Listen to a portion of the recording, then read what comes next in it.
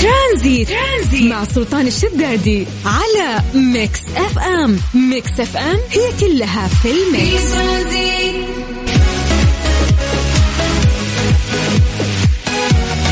بس عليكم بالخير من جديد وحياكم الله ويا هلا وسهلا في برنامج ترانزيت على إذاعة ميكس اف ام. أنا أخوكم سلطان الشدادي. يا هلا وسهلا، عصرياتكم جميلة ولطيفة بإذن الله في بداية سنة جديدة. كل أسبوع كل يوم أحد نقول بداية أسبوع جديد، لكن هالمرة ما راح نقول بداية أسبوع، هي فعلا بداية سنة جديدة ميلادية. فالله يحفظكم ويسعدكم ويحقق أمانيكم، وبإذن الله أنه 21 كانت جميلة. يعني أنا أشوف في ناس كانوا يتحلطمون شوي، ما أدري هم من باب المزح والسوالف والضحك، ولكن هل هم صادقين ولا لا؟ أعتقد والله 21 ترى كانت جيدة نوعا ما، حلوة. والله 20 يعني هي اللي ممكن تكون كانت سيئة. 21 زانت الأمور، خصوصا الست شهور الأخيرة. يعني حتى الوضع في المملكة العربية السعودية كان مختلف يعني بشكل كبير. فأحس أنه 22 فيها تفاؤل أكبر بإذن الله، بغض النظر يعني عن زيادة الحالات في كورونا اللي قاعدين نشهدها هذه الفترة، ولكن التزام، هو مجرد التزام فقط وراح ترجع الأمور لنصابها الحقيقي. لكن هذا لو بنتكلم عن كل شيء خارج يعني شخصك طال عمرك، لو بنتكلم عنك أنت وعن اللي داخلك، عن أهدافك، عن هل السنة اللي فاتت هل فعلا كنت راضي عنها، الأشياء اللي أنت سويتها. يعني لا تحكم على السنة، احكم على نفسك أنت وش سويت في هذه السنة. مرات ممكن في ناس يجلدون نفسهم انه ما قدروا يوصلون للاشياء اللي يبونها، لكن مو معناته انه انت اذا حطيت توقيت ومده زمنيه واهداف وما وصلت لها معناته انتهت الدنيا. مرات في اشياء يعني محتاجه انها تنطبخ اكثر، والتوفيق بيد الله ان شاء الله. ولكن المهم انه الشخص تكون عنده من داخله العزيمه بالسعي بانه يطور من نفسه ويرفع من جوده حياته ويبحث عن الافضل دائما.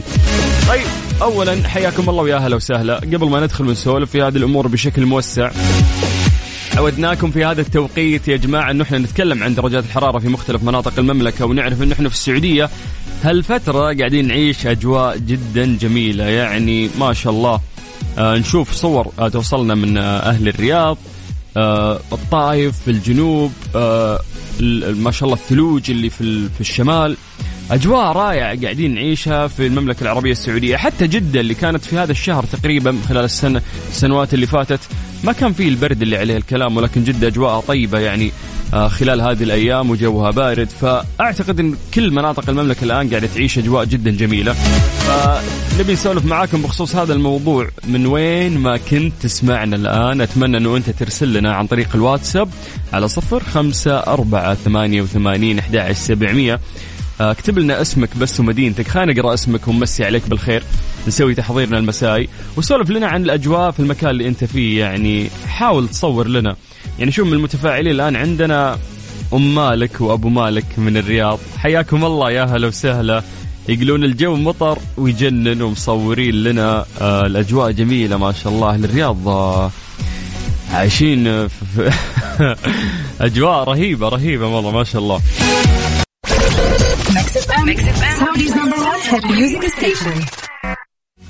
ترانزيت مع سلطان الشدادي على ميكس اف ام.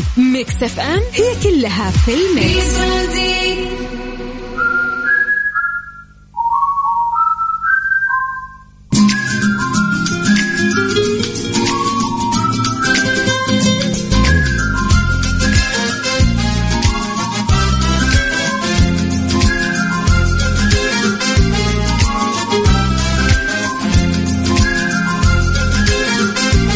عليكم بالخير من جديد، حياكم الله ويا هلا وسهلا ويا مرحبتين، يعطيكم العافية وهلا هلا هلا. مبسوطين بالأجواء ها؟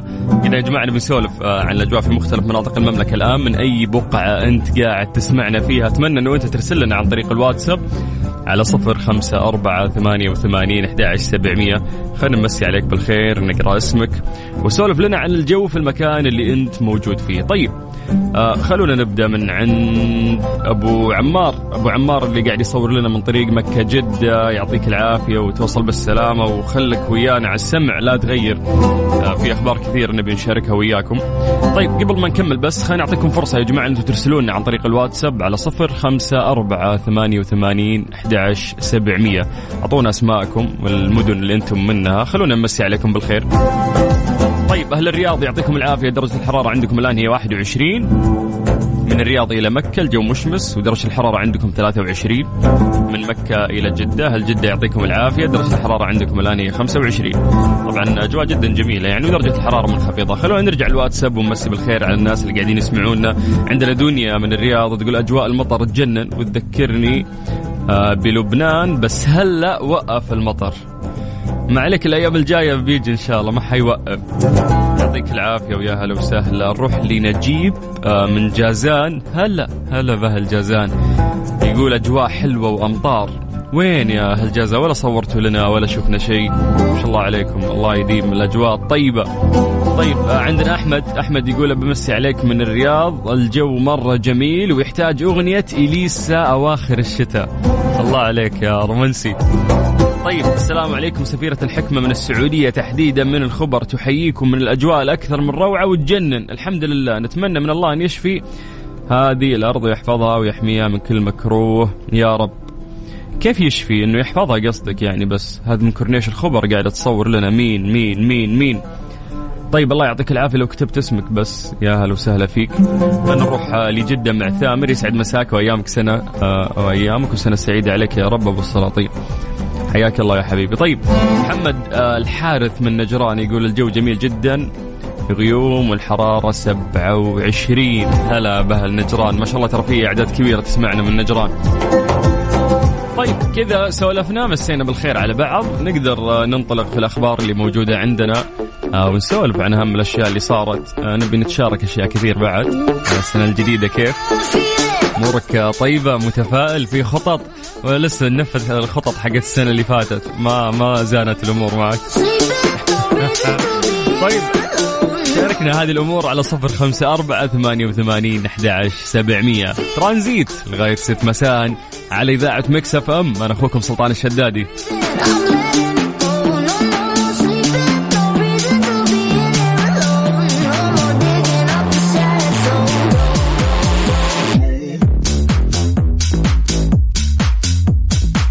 ساتر محمد من الشرقية يقول أطيب الأمنيات لك والسادة المستمعين من الشرقية، والجو غائم، درجة الحرارة 23.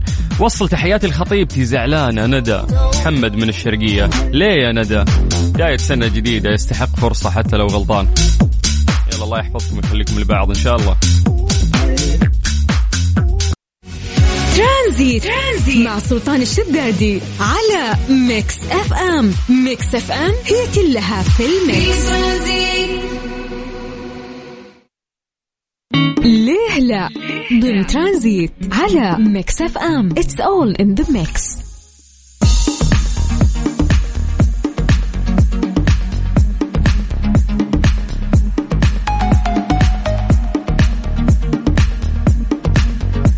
يا أخي مرات تشوف شيء في الأكل كذا نفسك تعيف، ما تقدر تاكل فيه. يعني الأشخاص تختلف والناس تختلف، يعني في ناس يأكلون عادي الأخضر واليابس ولا يفرق معهم، في ناس تتقرف، في ناس في علامة معينة إذا شافوها في الأكل ما يقدرون يأكلون، في ناس يهتمون للنظافة. ويقول لك في النهاية إنه كبد انتعاف ما تسمن. هذا ينطبق على الناس اللي تاكل الأخضر واليابس. ولكن اليوم في فقرة ليلى اللي بنسولف عن شيء مختلف. ما سبب ظهور اللون الأخضر على صفار البيض المسلوق؟ يعني إذا سلقنا البيض، الصفار اللي داخل مرات يكون عليه لون أخضر. هذا الشيء كنت لما أشوفه في البيض أحسب أنه هو يعني تعفن أو في نوع من البكتيريا ممكن تكون موجودة فيه. فدائما كنت أسأل نفسي هذا السؤال، إنه هل هذه بكتيريا ولا وش قاعد يصير؟ ليش البيض مع أنه انطبخ وكان أموره تمام ليش تحول للون الأخضر؟ الناس لهم في الطبخ ويسوون بيض دائما، أكيد أنه مر عليكم هالشيء. فأنا بنسألكم سؤال خلف حقيقة علمية، لأن احنا في هذه الفقرة نتكلم علم.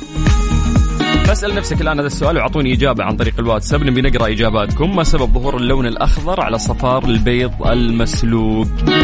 على 0548811700. بعد ما نسمع شيرين راح نقرأ إجاباتكم، وبعدها راح نتكلم علميا عن سبب ظهور اللون الأخضر على صفار البيض.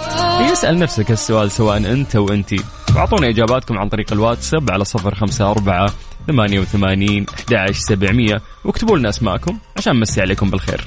ترانزيت مع سلطان الشدادي على ميكس اف ام.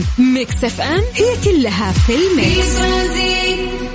ليه لا ضمن ترانزيت على ميكس اف ام. It's all in the mix. حياك الله في الفقرة اللي نتكلم فيها علم. اليوم قاعدين نسأل عن سبب ظهور اللون الأخضر على صفار البيض المسلوق. يا جماعة أتذكر وأنا صغير كنت أشوف هالشيء وكان يقرفني من البيض. ليش؟ أحسب إنه بكتيريا والبيض ممكن يكون مخمج، مع إنك وأنت تطبخ الأمور طيبة، ولكن فجأة تشوف الصوار يعني اللون نفسه بعد السلق يتحول إلى اللون الأخضر. ففي يعني حقيقة علمية خلف هذا الموضوع. قلنا أعطونا إجاباتكم على 0548811700. أن نروح لأبو عبد العزيز الكثيري من المدينة. هلا بأهل المدينة الطيبين. بالسبب ظهور اللون الأخضر لأن الدجاج كانت متوحمة على برسيم. ليه يا أبو عبد؟ ما تحمس، قلت بيعطينا إجابة علمية حقيقية. يقول شكرا لزوجتي على كل شيء تحملته معايا في 2021 من تعب ومواقف صعبة. لو جلست أشكرك لين آخر يوم في عمري ما راح أوفيك حقك، وإن شاء الله هذه السنة خير لنا ولكم وجميع المسلمين. زوجك أبو عبد العزيز. الله على الرومانسية يا أخي. جميل أنه في أشخاص متزوجين ومن فترة لفترة حتى مع مرور السنين يقدرون العشرة اللي بينهم ويذكرون كلام جميل لبعض، مثل هذا الكلام اللي احنا قاعدين نقرأه من أبو عبد العزيز. الله يحفظكم ويخليكم لبعض. طيب ألونا في صفار البيض والخضار اللي قاعد يصير. طيب هذا فهد الشمري يقول اللي يعرفه أن البيض فيه عنصر كبريتد الحديد، وإذا انطبخ زيادة عن اللزوم يتفاعل ويصير تقريبا مضر أو سام بسبب تفاعل الحرارة مع هذا العنصر بالتحديد. وسلامتكم فهد، يعني معلومتك قوية، واضح أنك كنت غاشها، بس يصير سام يعني ما أدري. أكيد أنه في ناس قد طبخوها فترة أطول، بس ما أتذكر أن في أحد تسمم. طب خل نروح لثامر. ثامر يقول أنا لاحظ هالشيء إذا خليت البيض أكثر من 10 دقائق بالسلق يظهر اللون الأخضر. أكيد بيكون في أكسدة لشيء معين في مكونات البيض مثل الحديد أو غاز معين. يقول عن نفسي ما أسلق أكثر من 7 إلى 10 دقائق حسب حجم هذا البيض. ممتاز. خل نروح لإبراهيم من الرياض. يقول بسبب الفترة الزمنية الكبيرة التي يتم فيها سلق البيض والتي تتعدى 15 دقيقة، لذلك يظهر مادة الأيفيدين، إن شاء الله أنه ننطقتها صح، هي مادة بروتينية سكرية تظهر عند سلق البيض لفترة كبيرة وهي غير ضارة. محمد مصطفى باشا أهلا وسهلا. يقول السبب الطباخة لأكثر من 10 دقائق. أوكي، إنه أكثر من 10 دقائق راح يظهر هذا اللون. أوكي، بس إنه ليه يصير هالشيء؟ وش التفاعل اللي قاعد يصير؟ يعني مو قصدك تنحرق، يعني مو تتحول لون أسود، يعني ما تتحول لون أخضر. مسي بالخير على محمود من مصر. باشا باشا باشا. طيب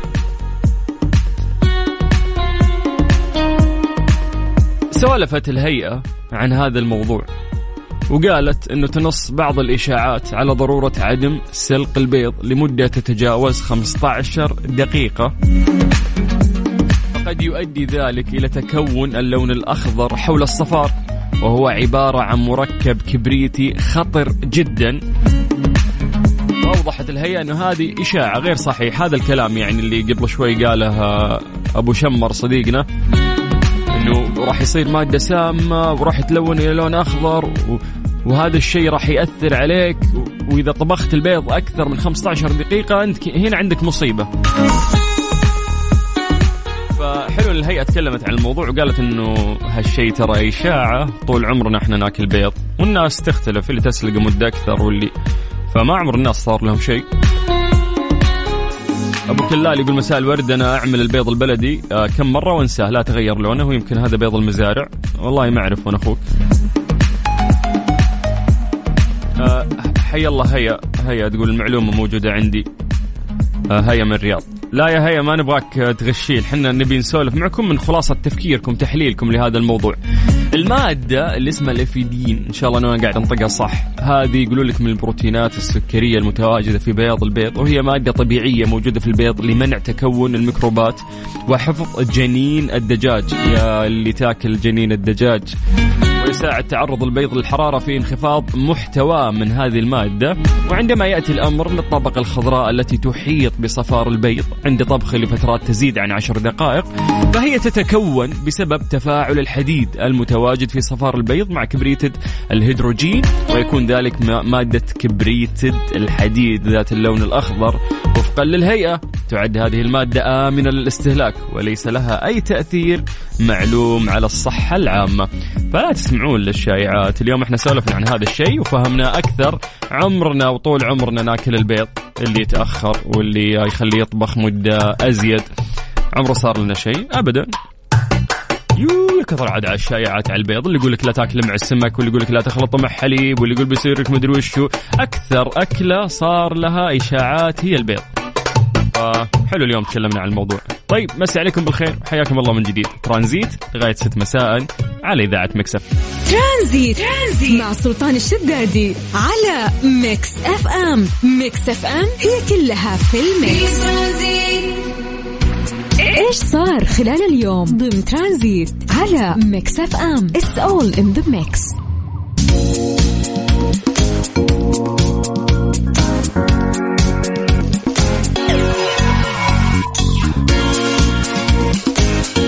اليوم للأسف يعني قطعنا حاجز 1000 في تسجيل عدد الحالات في المملكة العربية السعودية بفيروس كورونا. اليوم تم تسجيل 1024 إصابة جديدة. تخيلوا يا جماعة، هذه أعلى حصيلة يومية للإصابات من 152 يوم تحديدا. يعني كانت في 4 أغسطس، وقتها سجلنا 1043. فيعني الوضع للأمانة قاعد يصير سيء، وكل الجهات زي ما أقول دائما الوزارات قاعدة تقوم بعملها، بس باقي أنا وانت عملنا وين؟ اللي على عاتقنا معنا قاعدين نشيله بشكل كويس، وكأنك ما تدري وكأني ما أدري. ما عاد في التزام يا جماعة، زحمة واختلاط وما عاد في تباعد وما في يعني التزام بلبس الكمامة ولا تعقيم اليدين. فنرجع ونذكر، إذا ما أنت خايف على نفسك خاف على أهلك يا أخي، خاف على مجتمعك، وخاف على أنه كل ما تزيد الحالات راح يكون في حالات حرجة أكثر، المستشفيات راح تزدحم، بالتالي راح يكون في إغلاق الأشياء كثيرة. اليوم إحنا قاعدين نستمتع. ليه نوصل لهذه المرحلة وانت في يدك اليوم وانا في يدي الحل؟ انه احنا نلتزم شوي، بس نعرف انه الشتاء يساعد بعد، لانه في البرودة او درجة البرودة العالية يتم الاحتفاظ بالفيروس درجة اكبر، فما يموت بشكل سريع. فخلاص كل شيء قاعد يصير الا اللي انا وانت مو قاعدين نسوي يعني. فاتمنى انه احنا نحاول نضبط الامور اكثر خلال هذه الفترة. في شغلة مهمة بعد حابب اتكلم عنها. في دراسة حديثة معتمدة ومتعددة تدعم فرضية ضعف متحور أوميكرون في التأثير على الرئتين.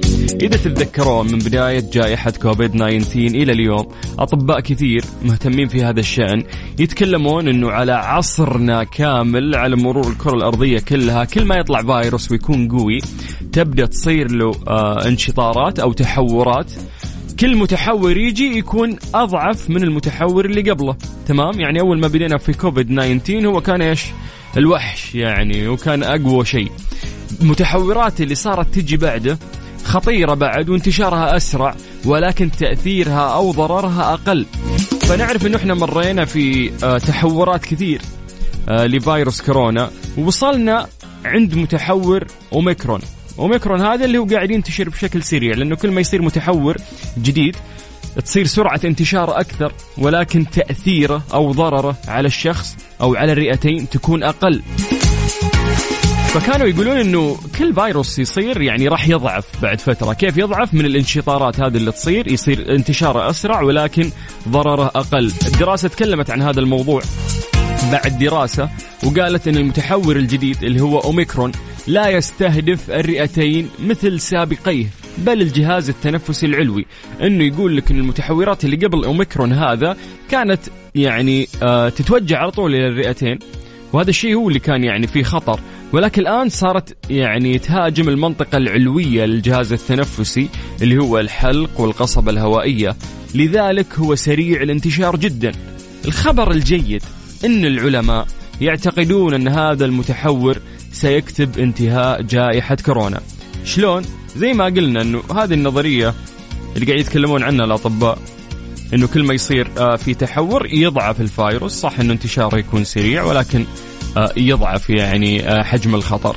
هذا كله ما يخلينا إنه إحنا أكيد نفلت الأمور، لأنه أوريدي الدنيا قاعدة تزيد عندنا والحالات عالية. فيا جماعة ندعوكم من خلال هذا المنبر إنه أنت تتحمل المسؤولية شوي، وأنت تتحملين المسؤولية شوي. حالات دخلنا في 1024 تقريبا، فالمطلوب مننا ومنكم اليوم إنه إحنا نلتزم. كل الجهات قاعدة تقوم بعملها كلهم بدون استثناء، باقي الأفراد باقي أنا وأنت بس. فأتمنى منك إنك تلتزم، تحافظ على نفسك، تحافظ على أهلك، تحافظ على مجتمعك، تباعد وتعقم يدينك وتلبس كمامك.